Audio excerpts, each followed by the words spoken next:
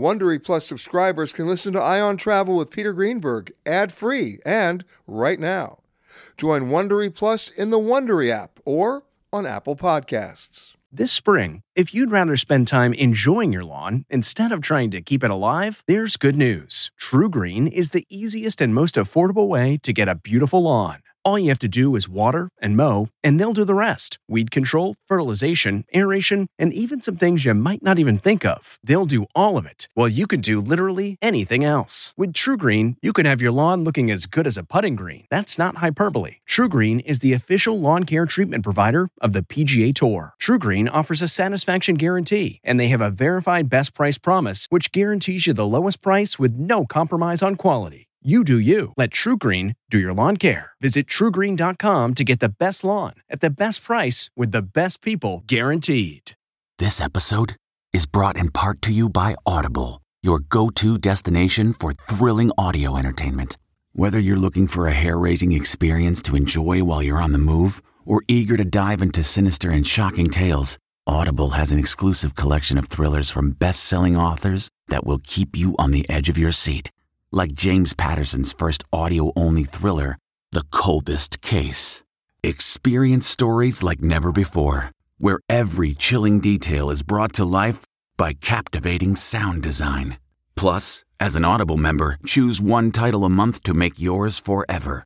And now, new members can try Audible free for 30 days. Just visit audible.com/WonderyPod or text WonderyPod to 500-500. That's audible.com/WonderyPod or text WonderyPod to 500-500.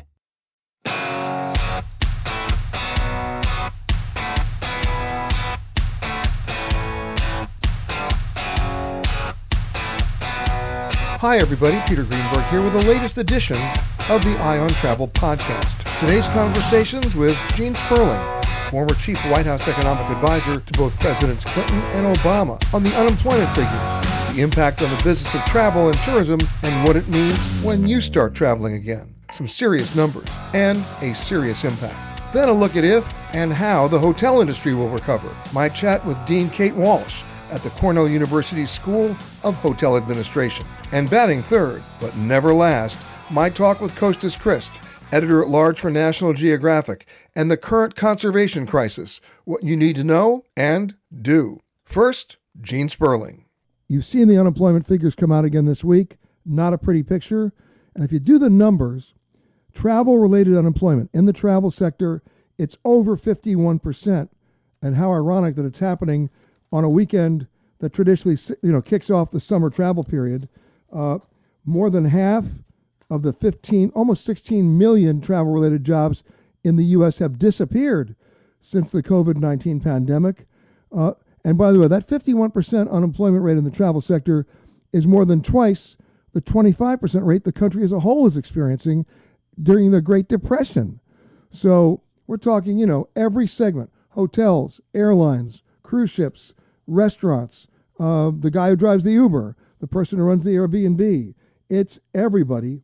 And when you think about our consumer travel spending, it's down over 2/3 of last year's level. And as I said in the open, last year the AAA was estimating 43 million Americans would be traveling over the 3-day weekend. This year, for the first time in my memory, they didn't even hazard a guess. They couldn't. It's so low. But it's going to get worse, because if you take a look at the airlines, I'm going to give you a statistic.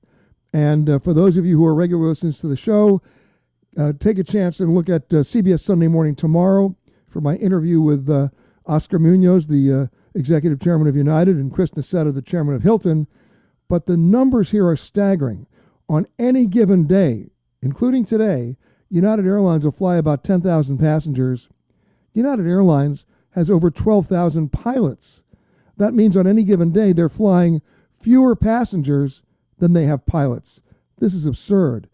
And when the federal bailout money, or at least the requirements of the federal bailout money, run out, you're going to see Delta Airlines with a surplus of 7,000 more pilots than they need, and United Airlines with at least 5,000 or 6,000 more pilots than they need, and those unemployment numbers go up. So there are some people who think that we're not really in the midst of a recession when it comes to travel, we're in a depression. And joining me now, somebody who knows a lot about this. He was the director of the National Economic Council under both Presidents Clinton and Obama, and a former flying partner of mine, if he chooses to admit it, Gene Sperling. How are you, Gene? Thanks for having me on. I know it's a difficult time for so many workers and people in the travel industry. You know, you talk about this in your book. It all leads into it. Gene's got a new book out called Economic Dignity, and the actual choice of that word dignity was I think perfect to explain what we're going through now, isn't it? You know, it really is. One thing, of course, I didn't know we would be going through this right now, but I think the themes of the book have never been more resonant. But, I talk in the book about Martin Luther King's famous speech on March 18th, 1968, at the Memphis workers' sanitation strike. And he says, that's the famous speech where he says, all labor has dignity. But the line he says is, someday our nation will realize that the sanitation worker is as essential as the physician to our well-being.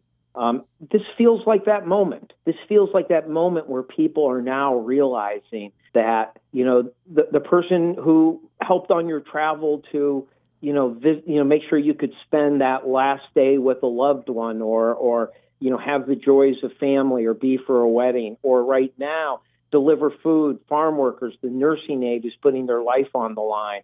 They really are, so essential. We feel it. And it is forcing people to confront the dissonance that so many of the workers we value and rely on and have our whole lives, we don't treat with a degree of economic dignity.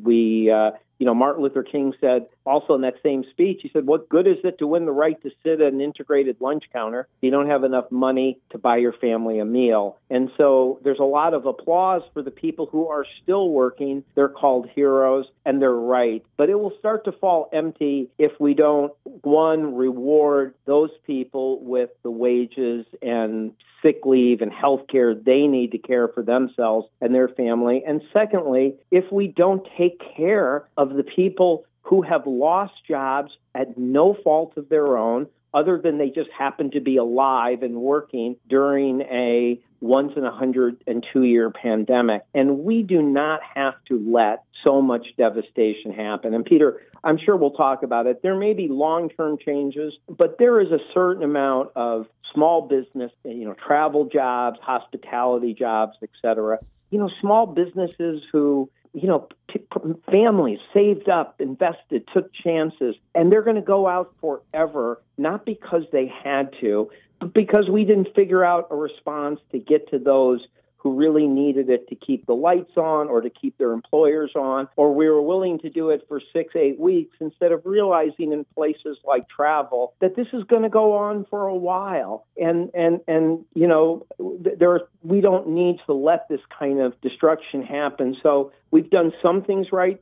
We've done a few things right in the plans we've had so far, but we've done a lot wrong, and we were incredibly slow in getting started. The president was, and I fear that is going to put us in a worse situation, not just in terms of deaths, but in job loss than many of our fellow countries who had a faster start and had maybe a broader, swifter response to protect their businesses, their small businesses, and their workers.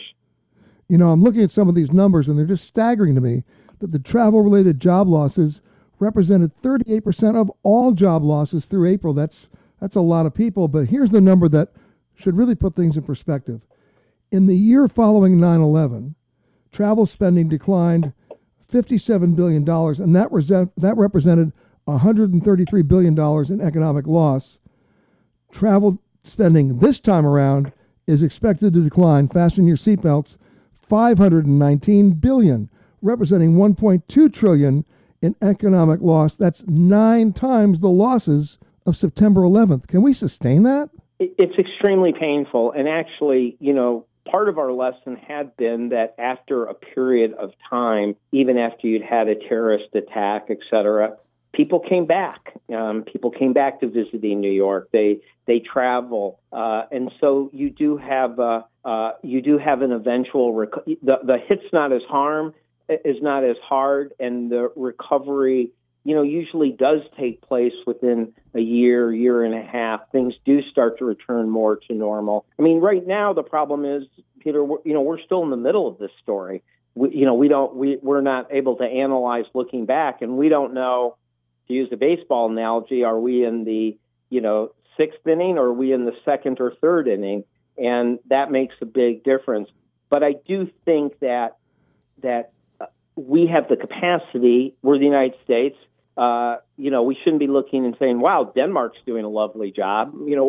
Why aren't we? And part of, I think, what you have to do is, when the boldest comments that come from our central bankers are when they say whatever's necessary. And I think that's what you have to do at the government level, the fiscal level, which is you have to say whatever's necessary. And you have to remember, all of these workers we're talking about, they've done nothing wrong.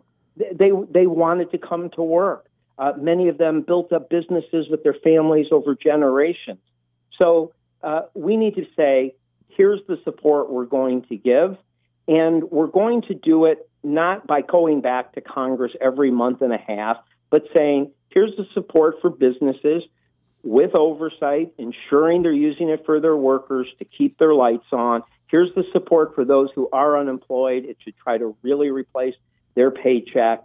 Here's the report, what states and local governments are going to need to prevent additional firing of millions of workers. And we'll do it until we get the unemployment rate well under 10%. When it's not necessary, it'll go away. But until then, we should be keeping people afloat. And anybody who says, well, it's going to be bad for the deficit, well, let me tell you, if you're worried about fiscal issues, what you should be worried about is what you said, Peter, a long-term job depression. Gene Sperling, thanks for continuing our conversation. When we talk about the problem, everybody is telling me, and you can see it, 30% of the restaurants that are closed now won't come back. 30% of the jobs in the travel sector across the board won't come back. And then there's the other issue that I don't think anybody's talking about, so I want to ask you about it. We always talk about spending power or consumer spending power. We're seeing massive credit card payment defaults. That's how we pay for travel. We're seeing the banks that are able to withstand that for maybe 2 or 3 months. But then they're banks, right, Gene? They're going to want to limit their exposure, minimize their risk, and they're either going to lower credit limits or freeze cards so that when we finally get to the point of getting out of this, we won't have anything to buy because we won't have the tool to do it, otherwise known as our credit card. So travel may really not come back for a while. Well, it's very important for us to understand what we can't fix or couldn't have prevented, and what we could have prevented and what we can still fix. You couldn't prevent that there was a COVID-19. That was nobody's responsibility or fault. And I think people in the travel industry may have to deal with certain long-term changes. It may be that after a year of Zoom, there's going to be less business travel, and that it may affect profit margins, that may affect jobs. On the other hand, I think when we have a treatment, when we have the proper testing, when we get an ultimate vaccine, I think people will, of course, return to still wanting to have vacations and go out to dinner with friends. Those are basic human needs that I don't think are going to ultimately change. So some people are going to have to deal with long-term permanent changes. But there's a lot of places where when you say they're never coming back, it's not because there's been a trend change. It's because we just didn't help out. The PPP, the small business program,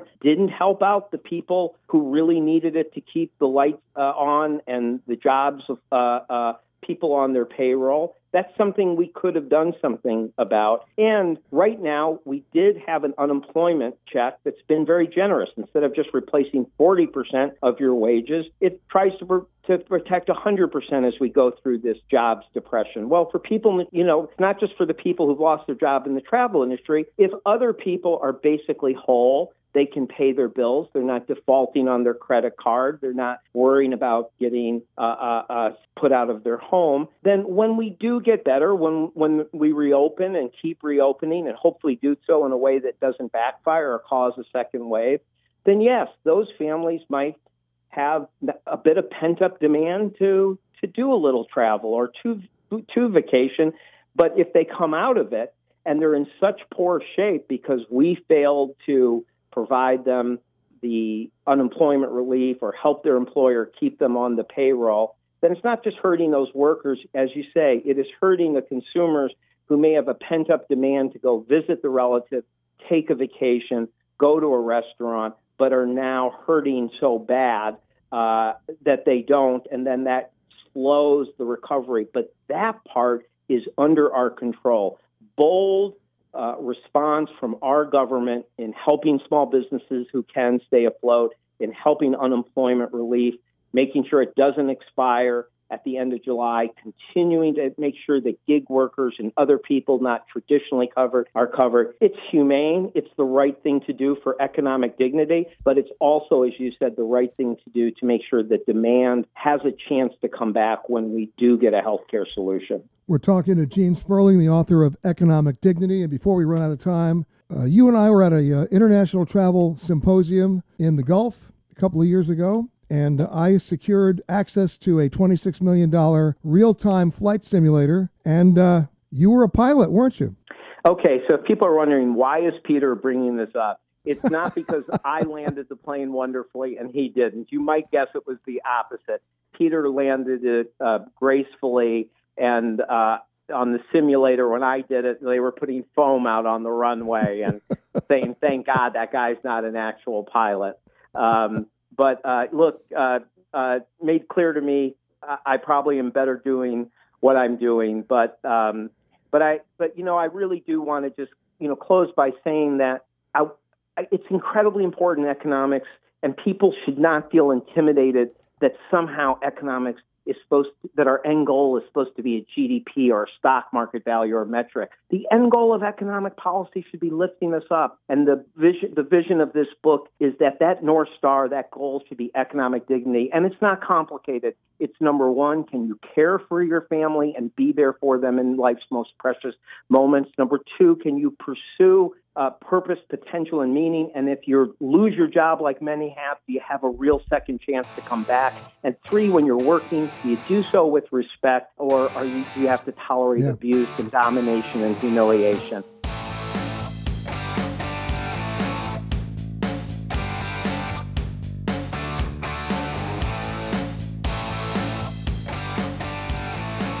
My thanks to Gene Sperling, and once again his book, Economic Dignity, is a great and timely read.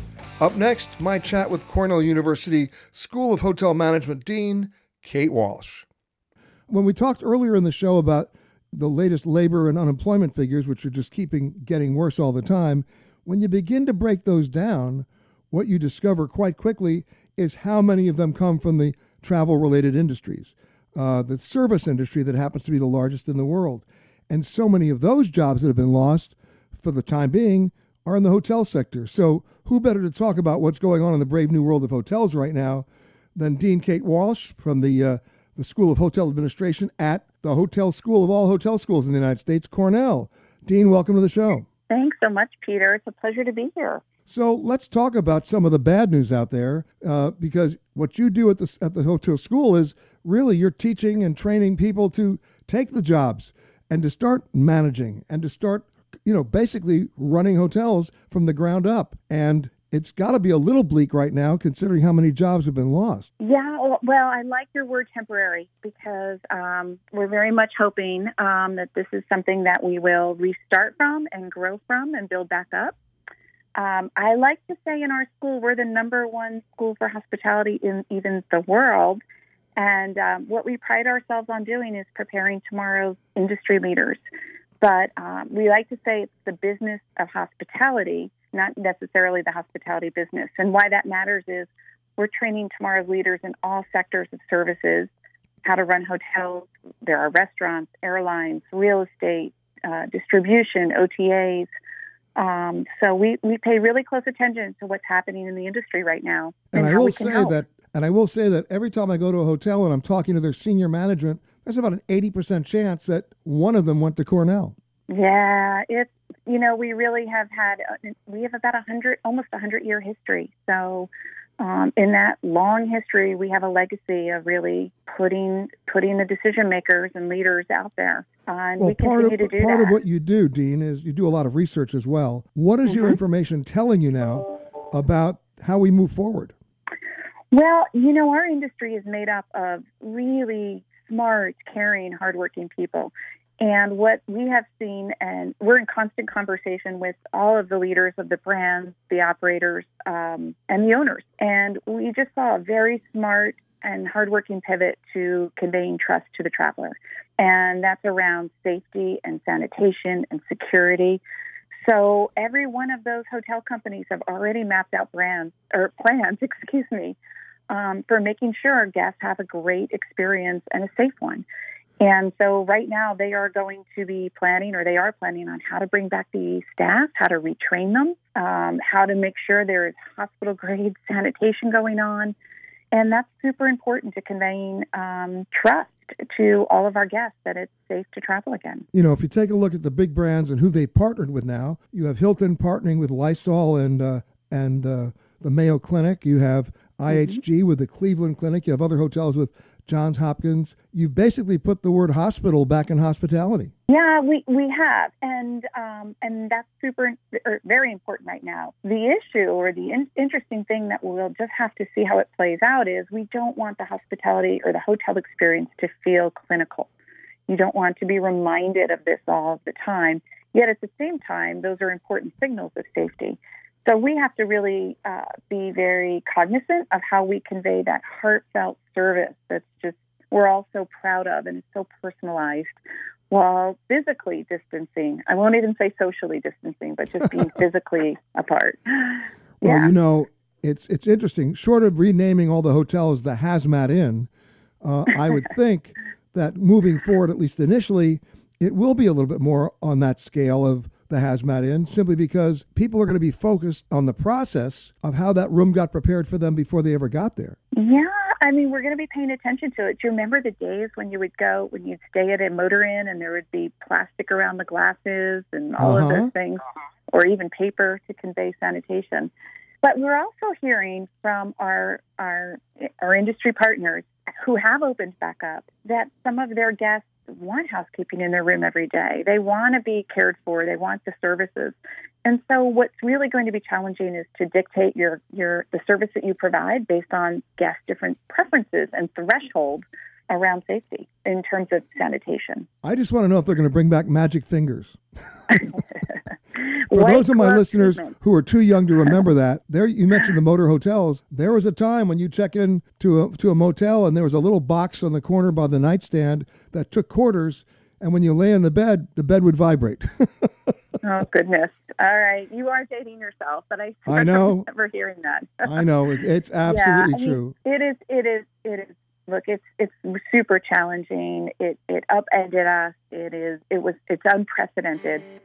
But we are looking for the opportunities in it, and there are opportunities, especially around technology and innovations that can make the experience feel safe and be a new and different way of doing something.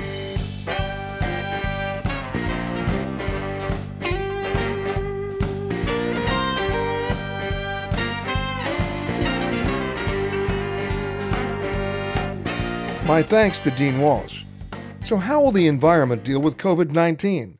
The unintended consequences, both positive and some downright scary ones as well. The man who follows this closely, from National Geographic, Costas Christ.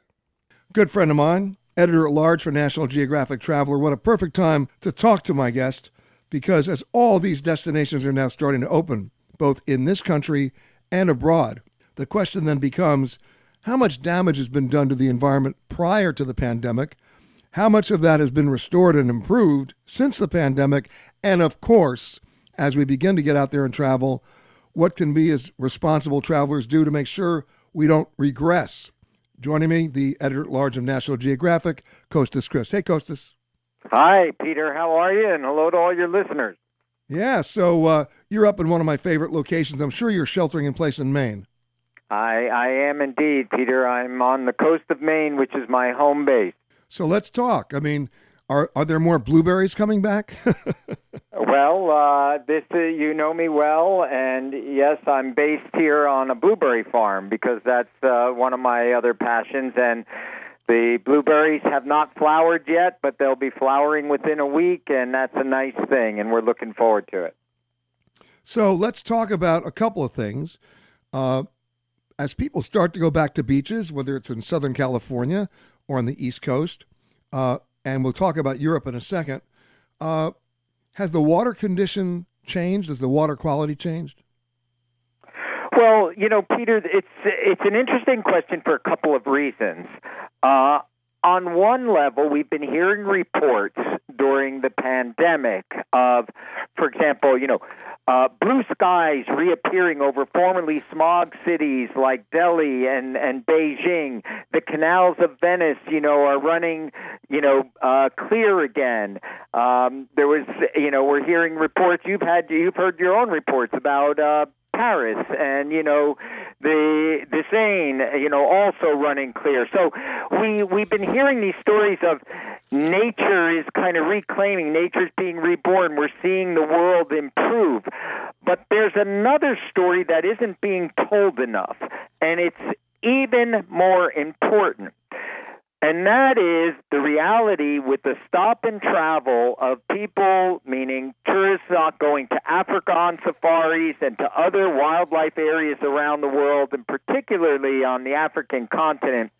We're seeing a terrible impact on conservation. In other words, this has caused a crisis in conservation. So it just underscores, Peter, the importance of the industry in supporting things like improving people's livelihoods and poverty alleviation and protecting wildlife and habitat.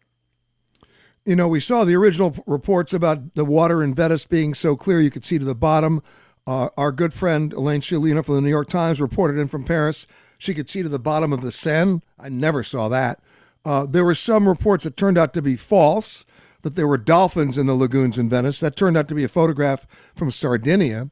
However, just 2 days ago, somebody sent me video, who I know, from the Bosphorus in Turkey. There were dolphins in the Bosphorus. Well, there's no question. I mean, we've stopped a massive level of, factories were shut down. Massive amounts of manufacturing were shut down. You know me, Peter, and I'm an environmentalist and a conservationist. So on the one level, nature's getting a reprieve, a break, and that provides us with an opportunity to rethink how we operate on this planet. And the other thing that we need to rethink is the understanding now, clearly, of the importance of travel when it comes to supporting conservation and protecting some of the last great wild areas on our planet, from the Serengeti, all the way down to the Great Barrier Reef. Yeah, you're right. And the thing is, as these locations are starting to open up, Greece is starting to open up, Iceland's starting to open up, parts of France and Germany, and they're talking about opening it up in phases, so they're going to try to limit the numbers. But you can't just limit numbers. You have to basically redefine behavior, don't you? Yes, and that's what I meant while we have an opportunity to reset and rethink. So there's lots of things that are happening here, but here's kind of the key takeaways. We need to understand that our individual health and well-being is directly connected to the planet's health and well-being. So we cannot continue to operate, on the basis of thinking that you can just throw whatever you want in the ocean and you can spew whatever you want in the atmosphere and somehow it goes away. It doesn't. It comes back to us and it harms us. We are nature. We are part of nature. With tourism on hold, you take a look at some key target areas in Africa, throughout the entire continent, and what you're finding, and by the way, this is also happening in United States national parks. The wildlife has been busy, procreating, I might add. And in Africa, it's a little bit more of a problem because with no tourism, the rangers aren't really out there patrolling. And if the rangers aren't out there patrolling, the poachers are. Have you heard a lot of those reports, Costas? Yeah, absolutely. There's no question. We've seen a increase in poaching happening across Africa. You know, tourists are eyes and ears, and where tourists are absent, poachers fill the void. So on the one hand, the planet's having a reprieve while manufacturing and factories are shut down. But on the other hand, the lack of tourism in Africa is having a devastating conservation crisis. So what I was going to say is I think there's three key things here, Peter, three takeaways for all of your listeners to keep in mind. We need to recognize that our individual health and the planet's health are directly tied together. We cannot continue to keep polluting the atmosphere and our waters and the land. Two, to recognize that tourism and conservation are directly linked. And three, as an individual, all of us can make a choice to travel with companies that uphold those two things, personal health and well-being and planetary health and well-being. We need them both. Well, when we talk about this, it's one thing to talk about it. It's another thing to basically be aware of it and then to actually act it. For example, we talked about the water quality in Venice. If they bring back people in stages, and in the world of social distancing, I'm sure that's going to happen, then maybe you can actually have some daylight on the Bridge of Sighs as opposed to the Bridge of Thighs. Maybe they won't have to put turnstiles in St. Mark's Square, and people can actually stroll it without bumping into, millions of people as opposed to millions of pigeons. And you take this to Greece. Greece's solution, what were we talking about 3 months ago, Costas? Over tourism, right? That was the buzzword. And a country like Greece, which is now about to reopen, what were they talking about?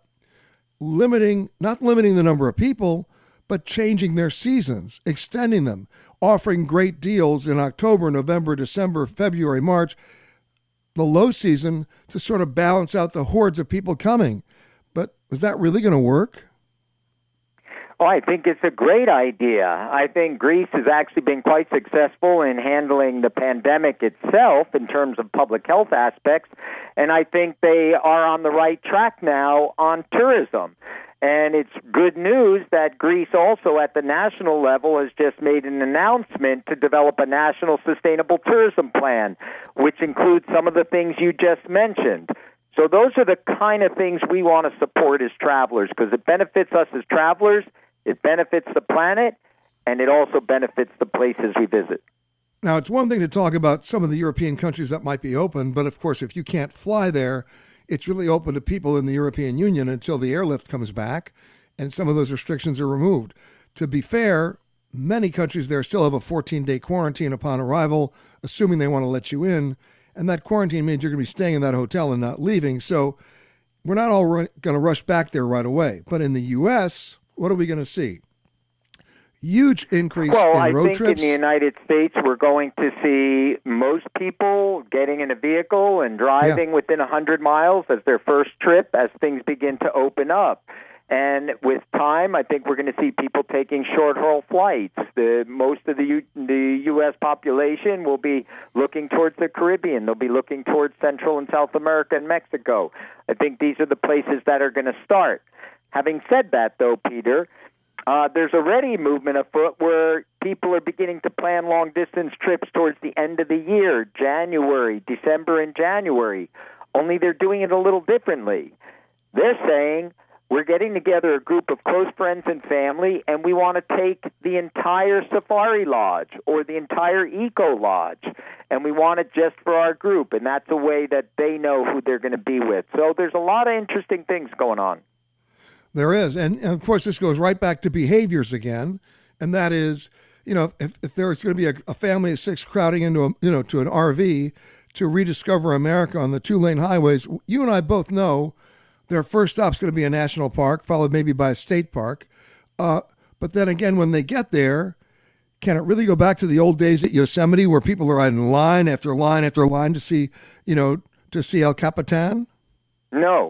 No, it's not. And I don't think people are going to want that. I don't think people are going to be looking for certainly not the majority of people are going to be looking for where can I stand in a big crowd.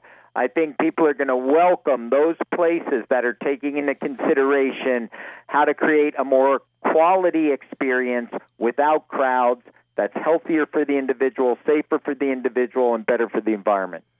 So, not that this is designed to be this way. If you're operating a smaller hotel, you might be the most popular guy on the block as opposed to a big box 900-room hotel. It's funny how the world works, Peter, but you're absolutely right. So, for example, the cruise industry, we've heard a lot of talk about the cruise industry. Well, the big cruise industry is they're facing reality now. They're facing a reality that I don't think they've faced very well in the past when it comes to sustainable practices, environmentally friendly practices, and so on. But my point is this: the small cruise lines, and by that I mean the cruise lines that take 60 passengers or 100 passengers or less than 200 passengers are doing things differently. So, and that meaning putting people in alternative rooms so that they're not all booked one next to each other. But people are going to gravitate to the smaller and the less crowded. And those companies and those destinations that are able to meet that are going to see success sooner. And by the way, speaking of cruise lines, we all know that there's a 90-day do not sail order from the Centers for Disease Control on all U.S. cruises, and that expires at the end of June. However, if you've heard stories about all the other cruise lines taking reservations for August 1st, don't kid yourself. There is every reason to expect that the CDC is going to extend that do not sail order at least another 90 days. And the real salvation for the cruise lines is not going to be this year.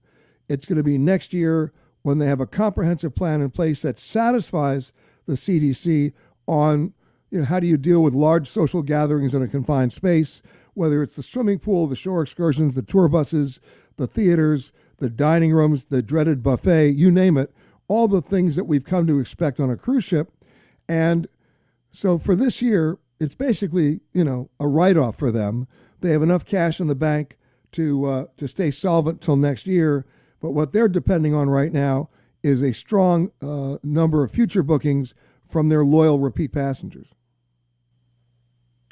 I think the reality here, certainly when it comes to the cruise line industry, the mega ships, as far as I'm concerned, are a thing of the past. And not just because of coronavirus, but also with the whole sustainability side. But I think the important thing for listeners to keep in mind is that when you travel and express your preference, I don't want crowds. I don't want mass tourism. I want a place that's going to be inspiring. I want nature. I want health. I want well-being with my friends and family. I want small is beautiful. Then the travel industry is going to give you that.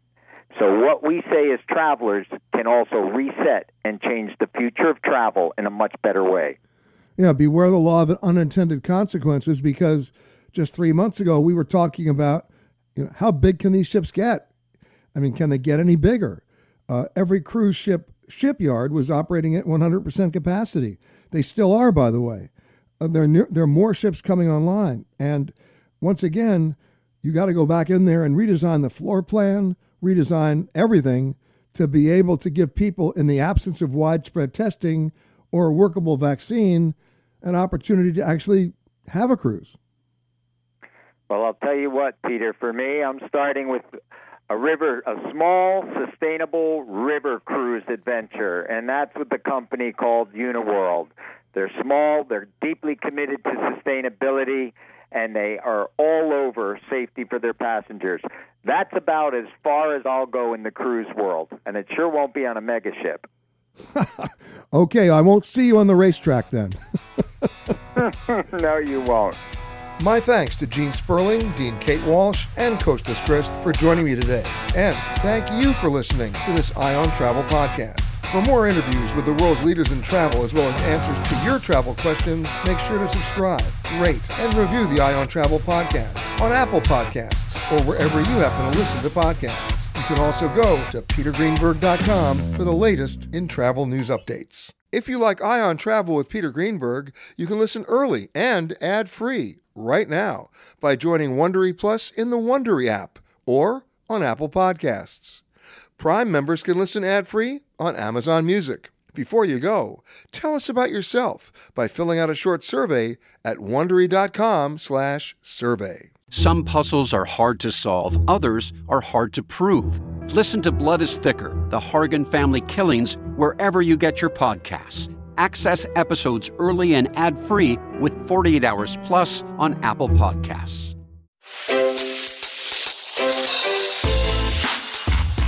Hi, this is Jill Schlesinger, CBS News business analyst, certified financial planner, and host of the Money Watch podcast. This is the show where your money is not scary and it's not boring. It is a show that's all about you. It's your questions that make it possible for me to provide unconventional and entertaining insights on your money, and maybe more importantly, on your life. I'm going to be your financial coach, someone who brings common sense and an insider's perspective on how to manage your money and your emotions. And I promise we are going to have a little bit of fun along the way. Have a question from retirement to career changes to college funding? Just send us an email at askjill@jillonmoney.com. Follow Money Watch wherever you get your podcasts. You can listen ad-free on the Amazon Music or Wondery app.